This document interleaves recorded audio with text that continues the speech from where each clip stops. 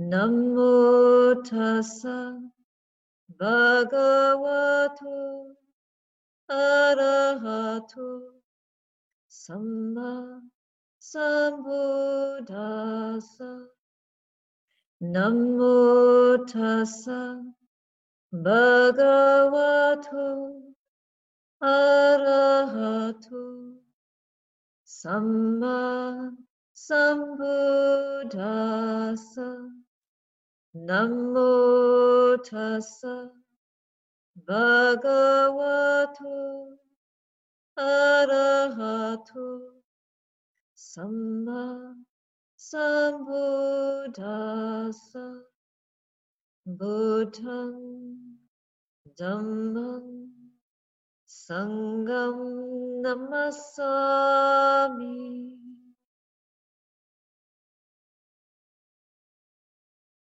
Tonight I would like to share with you a sutta from the Anguttara Nikaya.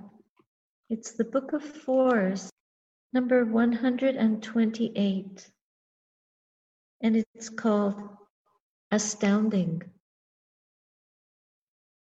Monks, with the manifestation of a Tathagata, an Arahant, a perfectly enlightened one, four astounding and amazing things become manifest.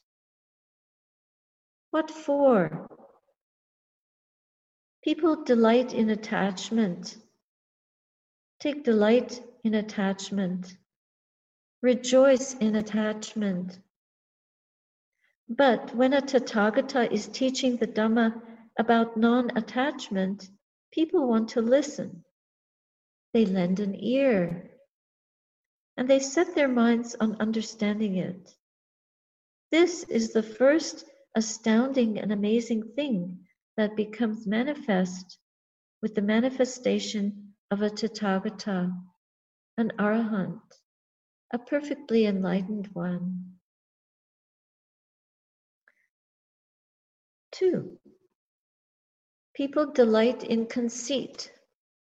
They take delight in conceit. They rejoice in conceit. But when a Tathagata is teaching the Dhamma for the removal of conceit, people wish to listen, and they lend ear, and they set their minds on understanding it. This is the second astounding and amazing thing that becomes manifest with the manifestation of a Tathagata, an Arahant, a perfectly enlightened one. People delight in excitement. They take delight in excitement. They rejoice in excitement. This is number 3. But when a Tathagata is teaching the Dhamma that leads to peace, people wish to listen, and they lend an ear, and they set their minds on understanding it. This is the third astounding and amazing thing that becomes manifest with the manifestation of a Tathagata, an Arahant, a perfectly enlightened one. Number 4, people are immersed in ignorance, become like an egg, completely enveloped. But when a Tathagata is teaching the Dhamma for the removal of ignorance, people wish to listen, and they lend an ear, and they set their minds on understanding it. This is the fourth astounding and amazing thing that becomes manifest with the manifestation of a Tathagata, an Arahant, a perfectly enlightened one. These monks are the 4 astounding and amazing things that become manifest with the manifestation of a Tathagata, an Arahant, a perfectly enlightened one. And so it is. We delight in attachment. What does the Buddha mean? We delight in attachment. Well, we can see even in these times of great restriction, we take to delighting in the things that we can delight in. Some people delight in food, in Netflix, in various entertainments, in reading, in listening to music, in listening to the news, following the worldometer about the virus. Some people take delight in being with their family, being with their children, in teaching, in studying, in various activities. Some people delight in going to parties, even when they're not supposed to, although things are now opening up. But then we get attached to these things, and when we can't do them, we suffer. So when the Tathagata is teaching, this means that when we listen to the voice of the Buddha, it's as if the Buddha were here with us. It's as if the Buddha were teaching us, and we take great delight in his teaching. And then we learn about non-attachment, and we give up our wish to surround ourselves with things that cause not wholesome habits, that don't lead us to wholesome ways of living, wholesome ways of being with others and with ourselves. And when we begin to practice meditation in particular, we start to realize how caught up we are in these attachments and how much the mind is influenced by what we believe in, what we think, and how we spend our time, and who we spend our time with. We want to listen more, and we want to lend an ear to that which is true, because it strikes the very heart of the heart. Whereas these other things, more worldly activities, do not give us this sense of a way of escaping our attachments or letting them go, but we become more and more enmeshed. Some people delight even in being attached to things that are harmful. And there we have the very sad tales, sad history, and current stories of young people getting so attached to harmful things. Or some people even committing violent acts to get hold of things that they believe they must have, and developing very unskillful ways of conducting themselves. But when they listen to the teaching, when they listen to the Dhamma, they stop and they recognize this is something precious, this is something like a medicine.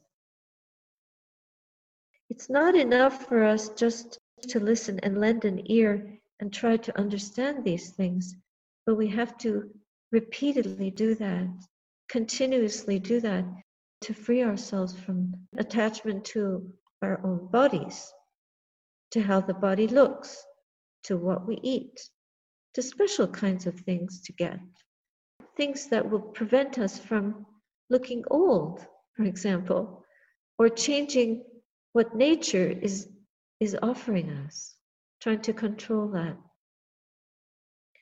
And so we suffer as a result. But when we hear the teaching, we see that there is a way to let go of these attachments that will rescue us from the various sufferings that we experience when we don't get what we want, when we can't control what is beyond our control, when we see death staring us in the face, when a seemingly small, insignificant phenomena of nature creates such a force of destruction of life in the world, it stops us in our very place where we are. It doesn't only do that, but we become completely restricted by it. Think of all the harm that we have been causing in the world through our various activities, and how this one virus, for example, has suddenly brought many of these activities to a halt. flying around in airplanes, although people still do, but not to the same extent. Staying home, not going to work. And of course, disturbing things like children not being able to get the education they would benefit from, getting structured schooling. These are, of course, things that disturb us. But because we're not able to control conditions, and suddenly we see how very vulnerable we are. And then we hear a teaching that the Tathagata gives us, and we are amazed. And the Buddha says it is astounding and amazing that we listen, that we are attentive, that we are willing to put down these attachments and embrace our vulnerability so that we can learn a way to free ourselves from the suffering that is caused within the heart. He expresses his amazement at how willing we are to listen to the teaching in spite of the depth of our attachment, the depth of our clinging, how hard it is to let go what we favor, what we like, what we want. In the same way, because we are so caught up in this self, in conceit, in good ways and in not good ways, we develop ways of seeing ourselves that are blaming and deprecating and disempowering. And we also seek power over others and blame others and do not take responsibility for our actions and can become insufferable to others.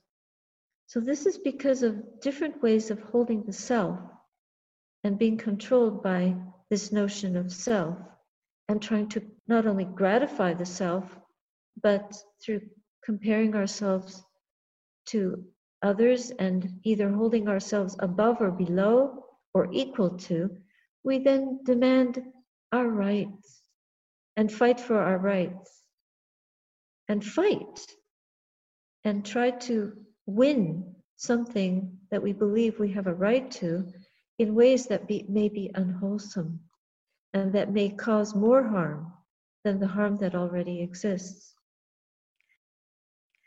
Then the Buddha offers a teaching, and he is amazed and astounded that in all our ignorant ways and all our selfish and misguided ways, we are still willing to hear the truth when we hear it and to wish we could understand it and apply it. And so this teaching on emptiness is very relevant for us to recognize, to study ourselves in a way that we can see and ask, to understand the Dhamma of what are we? What is this body-mind compound? What are these khandhas? What are these bodies and minds connected so intricately, so mysteriously to each other that we make a self out of? What are they really? And then through the meditation practice, we study the unreality of what we believe about these beings. And we begin to see more and more the emptiness of the processes of the body and the emptiness within the processes of the mind. That all these conditions that we attach to, that we take to be self, that we invest in, that we delight in as selves. I am better than, I am as good as, I am worse than. And we repeat these kind of habits and patterns to suffer more. We actually become free. We are enriched, not through gaining worldly ways. The real riches that we gain are through hearing the Dhamma, through the spiritual riches. And so the Buddha again is astounded. Now people delight in excitement. Excitement, what he means by this is lack of peace. That we're so busy we really delight in being busy. I don't, a day doesn't go by when I hear about the busyness of the world or about somebody being so busy. We ourselves are so busy, but we know that the relief from busyness, like the relief from attachment and the relief from conceit, is not in this lack of peace, but it's in being able to bring the mind to stillness, to stopping once and for all, to stopping and seeing what we really are and why are we doing, what are we doing? You know, the other day somebody asked us, they didn't know anything about our life, and they asked, what do you get donations for? In other words, what do you do to deserve what you get? And of course, I've been asked this question in different ways. And at one time, I answered this question by saying, I breathe. And the woman went away very puzzled. But if I were to say we don't do anything, people would completely misunderstand because we value doing so much. We value excitement. The more exciting something is, the more we want it. But excitement doesn't lead us to peace. In fact, it leads us to frustration and suffering because it comes to an end, and then whatever we were excited about, we want more of it, but we can't get it in the same way. We get bored with the thing we were so excited about, whether it's an object or an experience, even a beautiful piece of music. If you listen to it enough times, what you were so passionate about, you get fed up and you want to hear something else. How many times do you want to watch your favorite film? Maybe once or twice, or I don't know.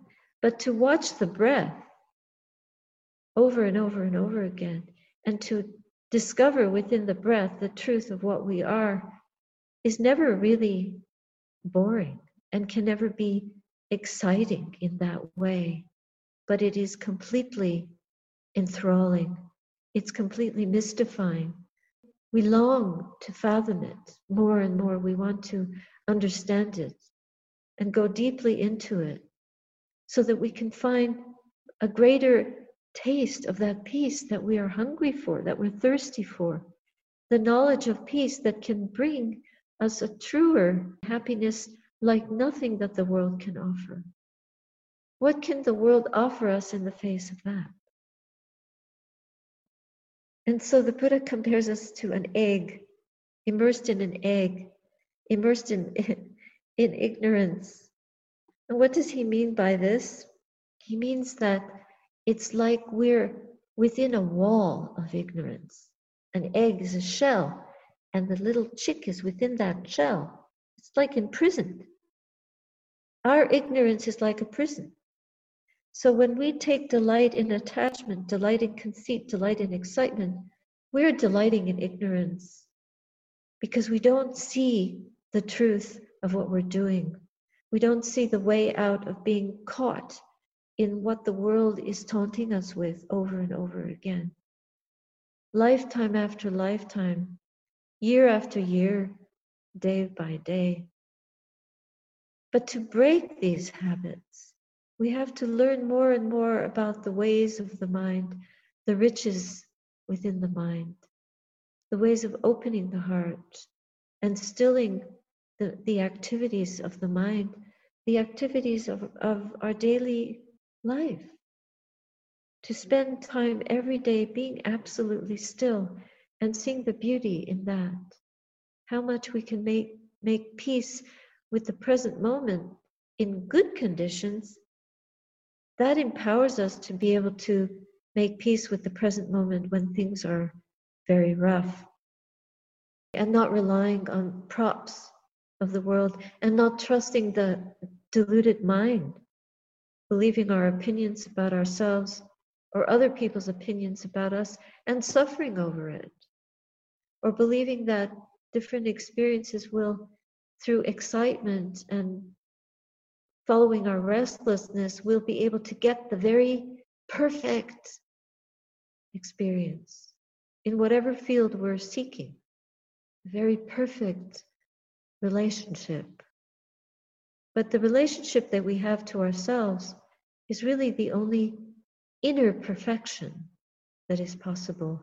And once we're able to culminate or consummate that inner relational field, then we can bring to ourselves and others the most beautiful gift of all, the greatest blessing of all.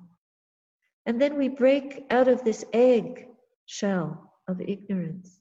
This is like the little chick hatching, breaking out and breaking into the knowledge of the Dhamma, the taste of the Dhamma, the understanding of the truth of what we are and what we're not, and how much we can bring peace to the present moment through that understanding.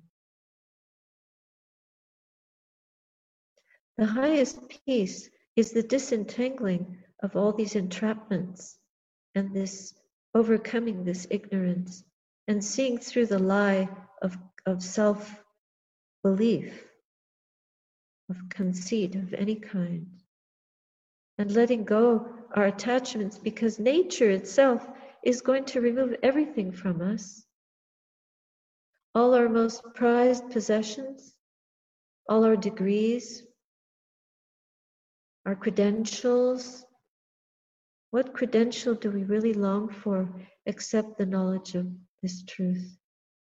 And so the Buddha knows how difficult it is to let go, how difficult it is to enter into this field of inner discovery and discernment and fathom the truth of this Dhamma.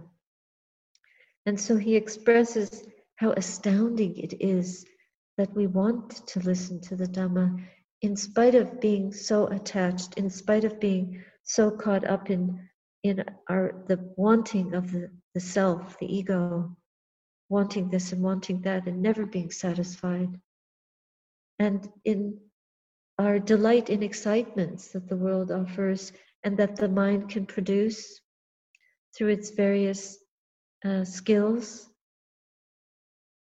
and overcoming the power of ignorance to delude us again and again and again. No matter how many times we practice, we still easily fall back into our delusion. No matter how many sittings we do and retreats we attend and dhammas we listen to, talks, etc., it's only by really applying this knowledge internally and letting go at deeper and deeper levels that we can come to a place where the heart knows the peace and goes to it naturally and resists, refrains from, turns away from all these ways of delusion and ignorance. So these are a few reflections. We marvel at the Buddha's marveling at us. It's a sweet thing that he was astounded, because we do have dust in our eyes, but not that much that when we hear the Dhamma, many of us will turn to it just like creatures when they see the sun, plants, when they feel the sun rays on them, they turn naturally to the sun. So we turn naturally to the Dhamma because it is our true home and it is our healing. It is our medicine. It is our freedom. It's what we are here for as human beings, whether we know it or not. So I offer that reflection tonight.